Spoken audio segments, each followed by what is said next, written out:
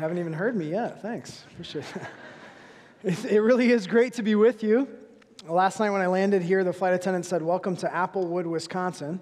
But I think it was her first time too.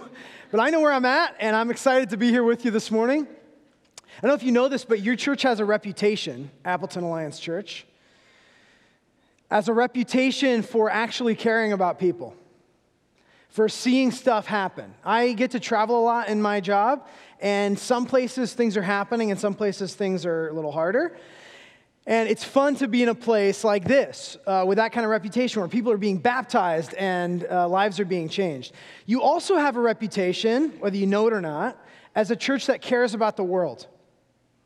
As a part of the Christian and Missionary Alliance, which is an older organization that was really started out of a Holy Spirit impulse to say we can't keep this gospel to ourselves, we got to go to the world.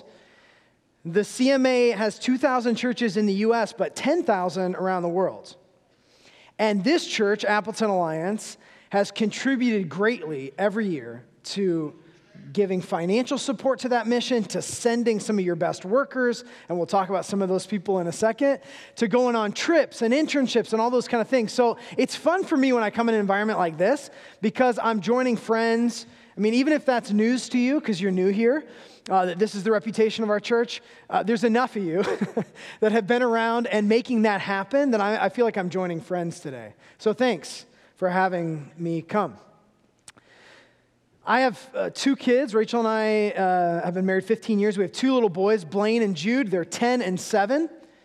And Blaine is sort of your typical firstborn kid. He's motivated, pleaser, achiever, has to be perfect, has to do everything right, that kind of thing. Not every firstborn is like that. Some of you are not like that. And yet, that's sort of the prototypical. Jude is our youngest, and he's sort of just here to party. If you got something fun to do. He's starring as Lumiere in Beauty and the Beast this fall in the community theater. He's like our wild and crazy kind of funny little guy. And Blaine, early on, was not just a pleaser for us, but also sensitive to God. And I believe that God can speak to kids. I believe God speaks to kids all the time. He's doing it right now across the way, wherever they are. And those things are real in the lives of kids. But Blaine also has it mixed up with sort of pleasing the teacher kind of thing. So every time early on that they would say, who wants to accept Jesus into your heart, Blaine would raise his hand, like every single time. Some of you are like that, just make sure it takes kind of thing. And so he kept doing that. And then he realized, okay, everybody needs to do this. And he would ask us, why do we live in France and that kind of stuff. We'd tell him honestly. So eventually at evening prayers, he would start saying to his brother, do you want to accept Jesus into your heart? And Jude would say, no, I'm good. So every night this kept going. Do you want to accept Jesus in your heart? Nope. If you want me to do it, no, I don't want to do that, And so then Blaine started getting a little bit more aggressive. And one night he goes, hey, do you want to accept Jesus into your heart? No. Fine. If you want to be separated from mom and dad for the rest of eternity and burn, that's up to you. I'm like, let's take it a little easy. He's 4. But Blaine kept being persistent, and one night, Blaine had volunteered to pray for dinner every, night for years.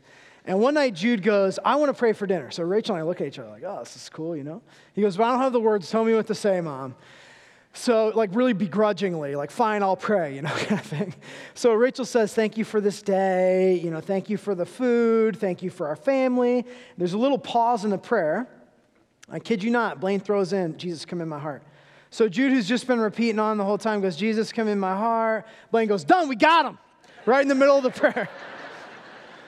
Jude goes, wait, no, what happened? He goes, you said the words, I heard you. You're in. So that's not this is not evangelism 101 this morning on how to lead your family and friends to Christ. Trick them. That's not what we're going to do. But for Blaine, it's pretty black and white. He's a kid. Life gets more complicated. But for Blaine, here's the truth.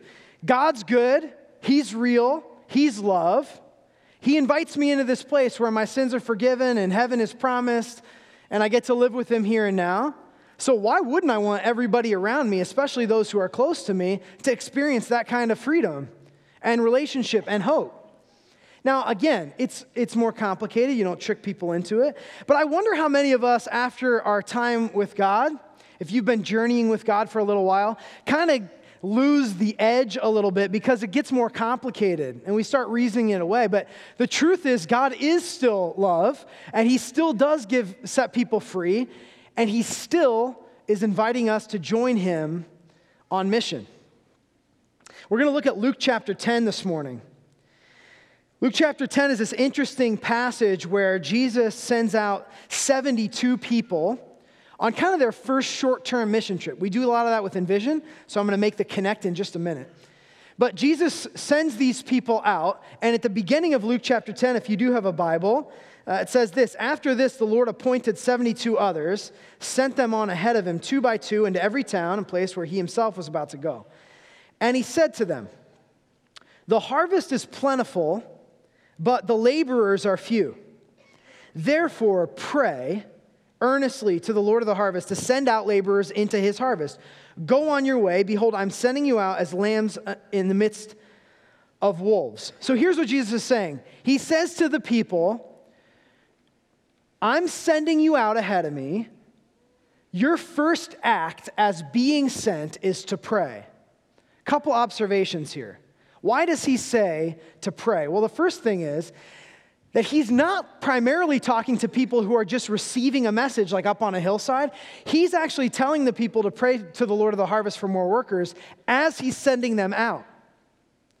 There are some of you in this room who are called to a lifetime of service, international or domestic or whatever. Like as a job, you're called to join God in ministry as a missionary somewhere. But not all of us are. We're not all called in the same way. But all of us who bear the name of Jesus, who follow Jesus, are sent ones. All of us who are called to Jesus are ultimately called to go and join him in what he's doing. We're not just called to take in what he has for us. We're called to join him in what he's doing. And he says to the disciple, or the 72, when you get sent out, you need to pray because it's not always easy. In fact, most of the time it's kind of hard to be a Christian. Fundamentally, everything changes when we give our lives to Christ. But if we're tempted to think that Jesus is primarily existing for our own comfort, then we have a rude awakening when we start living our lives with God because it's difficult. And he knows that when we join him on mission, even though we're inspired to do more, we're also needing help. And so he goes, pray for more. As you're getting sent out, you need to pray for more. You're going to see. The harvest is out there, but the workers are few. Pray for more.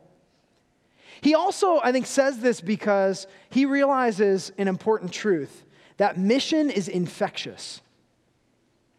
The more you join God in what he's doing to bring the kingdom to earth, like if you pray for somebody and they're healed, the more you want to pray for somebody. You lead some people to faith, the more you want to do it. It's infectious to see the kingdom because all of this stuff in Scripture and in our lives is all of a sudden makes sense when we step out of the zone that we normally live in to serve others, to communicate the gospel, to send our people around the world. And he says, it's infectious, so you're going to want to pray for more because you're going to realize, man, the harvest is out there. But the people who really get it and are willing to join me are few. So pray to the Lord of the harvest that he would send more workers. I do want to pause just on that pray word. Mark already called us to that. Saying that we pray for missionaries is not like some churchy thing that we just mail in. You know, we don't just say, yeah, like pray. What else can we do but pray? You know, we have those kind of phrases. Jesus knows that the most powerful weapon on the front edge of mission is spiritual power, and the way we access that is through prayer. So all of us, no matter if you feel called to a lifetime of service or not, all of us are sent ones and all of us are prayers. We're praying that the God who calls us would demonstrate his harvest and also would raise up more workers. He calls us all to pray. And then Jesus says sort of the most un-American thing. Go on your way. Behold, I'm sending you out as lambs in the midst of wolves. It's like not super pump you up, encouraging. Why would he say to the 72, I'm sending you out like lambs among wolves? Because obviously there is a power dynamic happening. Like somebody's at a disadvantage between a lamb and a wolf. If you put them next to each other, one's a little bit scarier than the other one, right? Lambs are kind of these dumb little creatures that walk around, and wolves could kill them. So why does he say, I'm sending you out as lambs among wolves? I think because he's just trying to give them a reality check.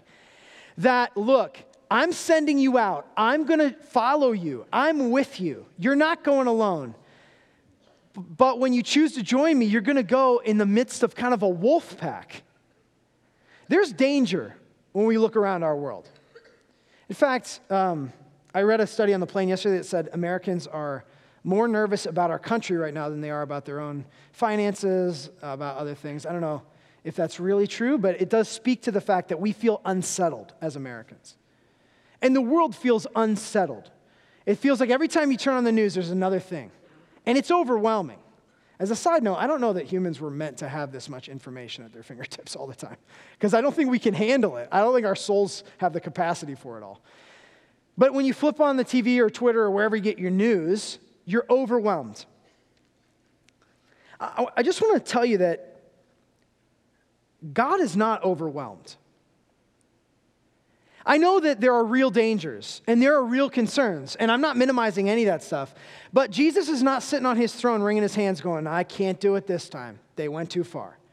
God, who created the whole world and sustains it, will see this through. He will accomplish what he's going to accomplish. So take courage. But it's never been easy. Sometimes we have this romantic idea of the early church, like if we could have just been at the first of the century, like when they all died for it, they all just got rounded up and killed. So for most of us, the romantic notion of following Jesus, when rubber meets the road, is hard. And I'll tell you why it's so worth it in just a second, but Jesus has given him a reality check. One of my friends who's a missionary, has been to the Middle East for a while, used this analogy recently, and I asked her for permission, so I'm stealing it. Most good preaching is stolen from something, hopefully from the Bible first. She used the analogy of bullets and Nutella. There's different kinds of danger in the world. Some of our friends who wake up today have real danger from bullets. If a gunman walked in here, we're in real danger. And there is that kind of danger all the time, and so we get that. But there's a different kind of danger, especially for the American church, for us in the West, and it's Nutella. Have you ever had Nutella? It's delicious. Hazelnut kind of treat.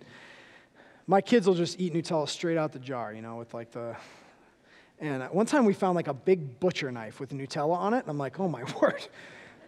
Nutella has now become actually dangerous. But that's not the point of the story. I wasn't planning on saying that part. Nutella can be dangerous as an example because if you just eat nothing but Nutella, like nothing but Nutella, eventually your internal organs aren't going to be able to process all that sugar. And you're going to get slow and inoperable, and eventually you'll die. But it's going to be a slow, for a while, sweet kind of death. But you're going to die. You're a danger. If all you eat is junk food, so you can use whatever analogy you want, eventually you're in danger. So we are all in a certain kind of danger in the West. It's just that most of the time we draw a line between perceived danger and the other kind of dangers that we're in. And Jesus is saying, as Christians, you're always amidst wolves. They're not always just mean people. There's just resistance. There's spiritual resistance. There's all kinds of resistance. So the question is, do we want as people, as Christians, to step into a place where we know it's a little risky, but God is there and he's faithful and he's doing his work? Or do we want to sit at home and die a slow sort of Nutella kind of death? That's kind of the question, because we're all in some sort of danger. My friends Chris and Jamie Odell, when they went to Taiwan a few years ago, they set up shop in an area in Ximending in Taipei where there'd never been a church before in the history of the world. And they weren't really at physical risk, but their egos were at risk. Their success was at risk. They were recent college graduates, and Chris is a go-getter, achiever kind of guy, and he could make a lot of money in business here in the States, but they had this call on their lives. So they go to Taipei, In the first week of ministry, they went upstairs in this upstairs apartment and just started yelling out, "We speak English and we have coffee. Anyone want to come?" And a couple of people trickled in that wanted to learn English. And one thing led to another. And today, actually this week, we were talking about how to establish the board for the second location of their church plant and their coffee shop, because now they're averaging over 100, 150 people. They've raised up a pastor. Now they're planting a new church with a new coffee shop and everything. Because Chris and Jamie thought, you know what, this is going to cost us. It's going to cost us to be from our family. It's going to cost us in terms of, is this actually going to work? But the payoff is so big because the people who live there have never heard the gospel. And so the 72 go, and Chris and Jamie go. Some of you have been to El Salvador, to our Envision site there, and today they'll meet with, a hungry church will meet with primarily deportees and their wives and their friends who have come to faith. Now 10 of those people are in a leadership development program getting trained to be pastors in San Salvador. That's an actually dangerous place. I mean, there's some bullets involved there in that place. But Tony Escalante and the crew get up, motivated, and they could do other stuff. I think it's important to realize, like when we do a missions conference, that when you hear from the midgets and you hear from all these people, like they could do other things, right? I mean, they don't have to go into these hard places, but they're so motivated and driven to Jesus, and Jesus has sent them specifically into those places that they feel like they can't do anything else. That's what my dream would be for us as believers, that whether we ever leave the country or not, that we say, once I follow Jesus, I realize I really can't do anything else but follow him and join him on mission. I want to tell you just a few minutes about Envision. More specifically, we have some slides about this. Envision is a ministry of the Christian and Missionary Alliance. That's where this church has that alliance name. Most of you know that. The CMA, I already told you a little bit about the scope of it, but the CMA really has 4 ways of doing missions globally. We have sort of traditional church planting. We have a business as mission arm called Marketplace Ministries. We have a relief and development arm called CAMA, Compassion and Mercy Associates, and we have Envision. Envision is the 4th one. And Envision's heartbeat really is to say, how can we get people from point A to point B so that they get so passionate about missions that they can't do anything else? It's sort of, for lack of a better term, a farm team for Alliance Missions, I hope.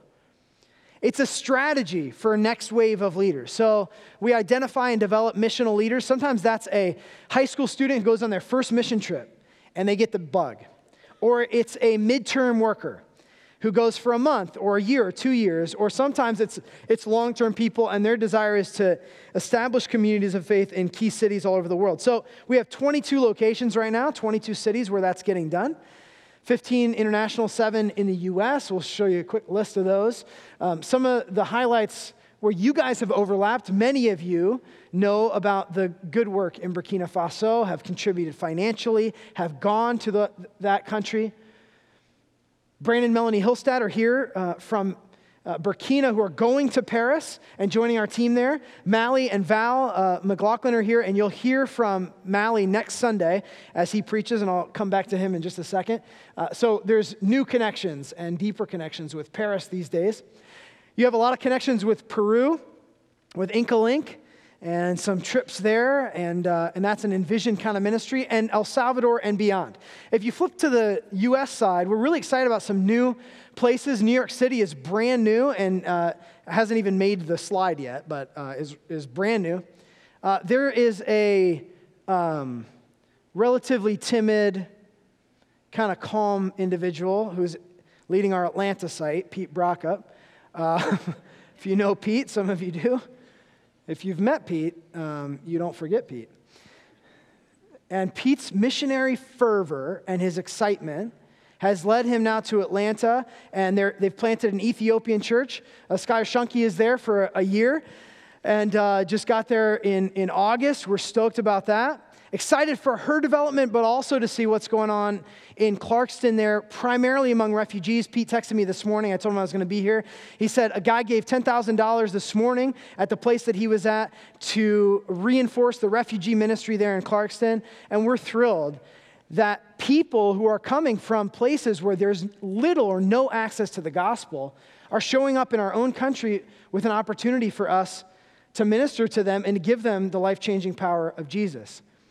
I know that there are political realities and we can debate all that stuff, but here's the truth.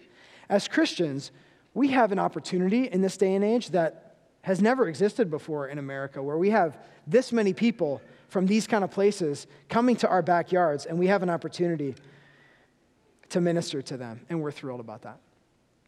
Jesus sends the 72 out in Luke 10, and then he brings them back. So he brings them back, and in verse 17, they return with joy, saying, "Lord, even the demons are subject to us in your name."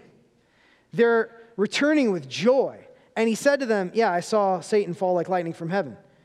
Behold, I've given you authority to tread on serpents and scorpions over all power of the enemy.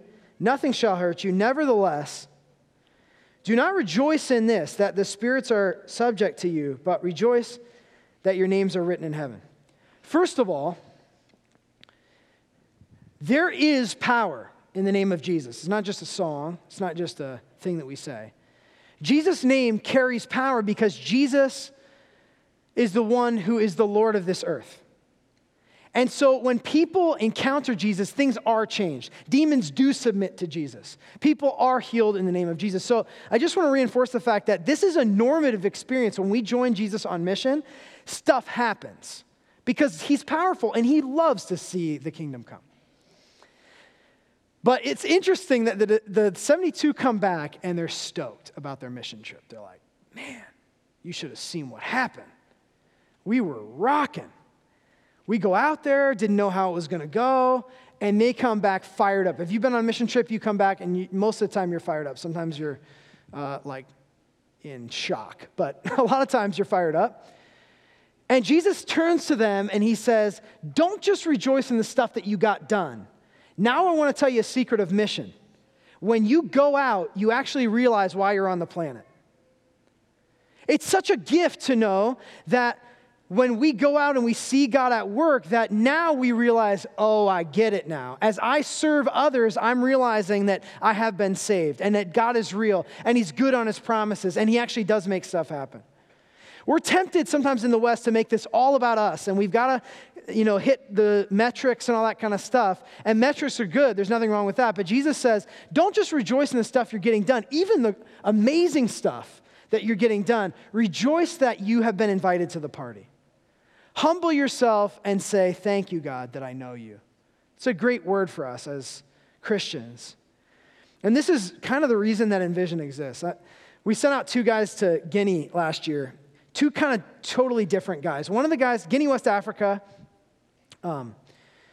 it's a tough place and a needy place. And we sent out one guy who was like barely sort of ready. His name was Braden. He's like a young believer, not the most skilled guy yet. And so we called the site leaders. They said, "Is he teachable? Is he humble? Then we'll take him." Okay? Then there was another guy who was at the same intern training. His name was Joe, missionary kid, grew up there, got it. Already spoke the language. We're in intern training, and he's like whispering, like, "This is not actually that hard. It's fine," to all the other interns. So I called the site leaders and said, "This guy is going to be a great contributor to the mission, but he knows he's good." And they said, "We'll take him. This is going to be great." He's graduating from Moody Bible Institute, student body chaplain, like that kind of guy. So they both landed in Guinea at the same time. And God did awesome work through them, but he did awesome work in them. And I love hearing these stories as Envision director because it makes my job sort of worth it. Because Braden went, and 6 weeks in, he's partnering with this Muslim ministry outreach thing in Conakry. He's sharing the gospel. 6 weeks in, he looks at the site leader and he goes, "I don't know if I'm a Christian." He said, "I'm sharing the gospel, but I've always believed that God was there and that he was good, but I don't know if I've ever really decided to follow Jesus with my whole heart." So Stephen took him out and they baptized him in a river. So one of the guys doing ministry got saved because he went on mission. That stuff happens all the time. Joe had a different kind of experience. He went and he was killing it from day one. Editing film and speaking French and doing all his stuff. But 6 weeks in or 8 weeks in, he's having a come to Jesus moment alone in his room. Because he said, I don't know if I've ever actually prayed out of a heart of love to God, or if I'm serving him for any of the right reasons, or am I only serving God when I'm like on top and when it's going well? So he took this flag that was representative of his life. He had gotten it when he graduated from MK school, and they had all these like signatures on it. Joe, you're the greatest. And he had put it on his college dorm wall, and he took it with him on his internship. He said, you know what, I need to get rid of this thing because it really is putting the cart before the horse. So he went and had like a funeral service for the flag. It's a little weird, but they dug a hole and they put the flag in, and he prayed and he said, I really want to be dead to myself and alive to Christ. When we join God on mission beyond ourselves, we realize we don't have what it takes, actually. We're not smart enough or gifted enough or talented enough. Friends, the world doesn't need more like shiny things. They just need people who are humbly walking with God and who are willing to do what he asks them to do and to go to difficult places. And as we join him, we figure out why we're on the planet to begin with. And that's why I'm so thrilled. You have so many people doing that kind of stuff. I mentioned Skylar. It's so fun having Matt and Alba here preparing to be missionaries, having a call on their lives and saying, we can't shake this. We got to go. So they're being developed in those things. And you have sent out many, many others to different places who've gotten that same sort of bug. I want to finish with one last concept from Luke chapter 10 and give you a last story. At the end of Luke 10, Jesus, after the 72 have kind of walked away, Jesus pulls the 12 aside in verse 23. Turning to the disciples, he said privately, "Blessed are the eyes that see what you see. For I tell you that many prophets and kings desired to see what you see but didn't see it, to hear what you hear but didn't hear it." In other words, guys, do you know that for hundreds and now thousands of years, people have been waiting for these moments to happen? Like, I'm here. I'm the Messiah. You are so fortunate to be alive right now to see this stuff. He says it to him because a couple verses later, they're probably going to say, hey, who do you think Jesus likes more?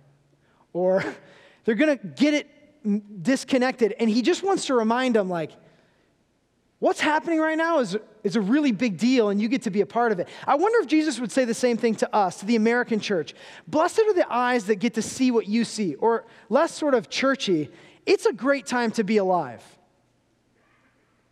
When we're tempted to see the world through evening news lenses, Tim Crouch, my boss, says that all the time, we get it wrong. We get it messed up. But when we see the world through gospel lenses, we realize that things like breakthrough in countries that has never happened is happening because of the Spirit of God. In North Africa recently, Jesus himself appeared to this one guy, and 400 people have come to faith in the last couple of months. Last 30 years, nothing.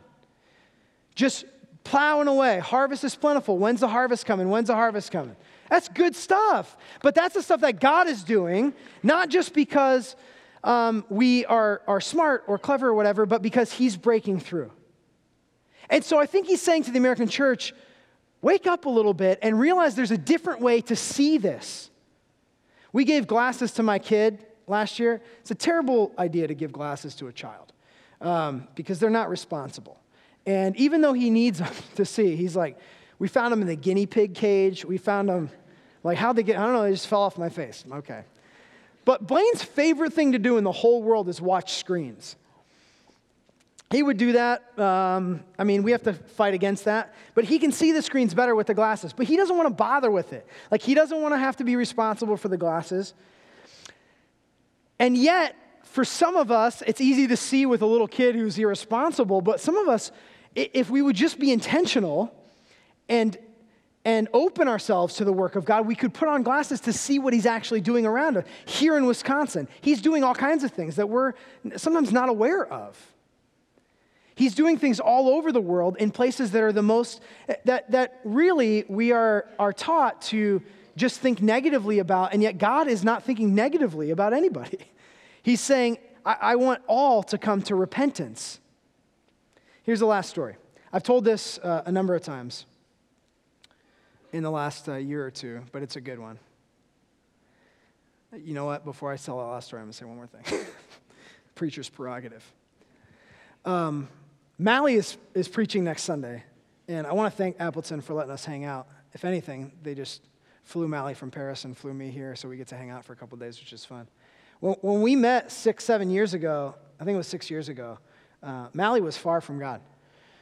And to bookend a missions week like this with Mally, where he's speaking next week, is like, I can't even tell you how that feels. And it makes it, for me, all worth it. It makes the fact that, most people in France who are hanging out don't have access to the gospel. They don't have friends who are Christians. There's not a bunch of churches doing a bunch of things. There is one church for every 30,000 people, and less than 1% by far of the people under 30 in Paris are following Jesus.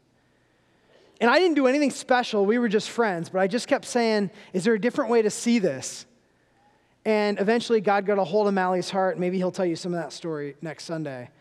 But now he's married one of your own, Val, and now they're missionaries. And so to see the gospel at work in those places is encouragement enough for me to keep going. But I got to be really honest with you. The last 6-8 months of my life have been the hardest time of my life. I've struggled. We've had a family crisis that has been brutal. I mean, just brutal. And there have been days when I felt like quitting. I almost resigned. There have been, and one of my former students who has walked away from the Lord sent me a text recently and said, so is this it, like for you? Is this enough? You're going to walk away? Kind of evangelizing in the wrong direction, I guess. And I said, no. Honestly, and it wasn't trying to be like holier than thou. Honestly, I just don't know where else I would go. Like, Jesus really is who he says he is. He really does set people free. Would I just kind of hole out and watch Netflix and hope for the best? I mean, what am I going to do? Once you get a taste of freedom, even in the worst of circumstances, Jesus is enough. And in those days in France when we didn't see anything happening or anybody coming to faith, now to see on the flip side, it's encouraging for me personally to be here with Mally because the rest of the stuff doesn't seem like it's going well. And that's the life of a Christian. That's the life of a missionary at times, is those things held in tension, and yet God is good and he will see it through. Here's the last story. There was a young woman named Galia in Eastern Europe in a place where there's no access to the gospel, hardly at all. She had been going through a really difficult time. At night, she had listened to Christian radio that was piped in by like Transworld Radio or something into her room. And it said, God loves you and gave himself for you. And that was kind of the only thing that was making her feel better. But she didn't have anyone to connect the dots. She didn't know who God was. And so eventually she hit the end and she went and decided to take her own life. And so she goes outside the town to this river and she jumped in the river. And somebody grabbed her by the shoulders and pulled her out on the bank. She looked around, nobody's there. This is a true story, happened a couple of years ago, told by one of our Alliance missionaries. So she jumped in again. And a second time, somebody grabs her shoulders and pulls her out.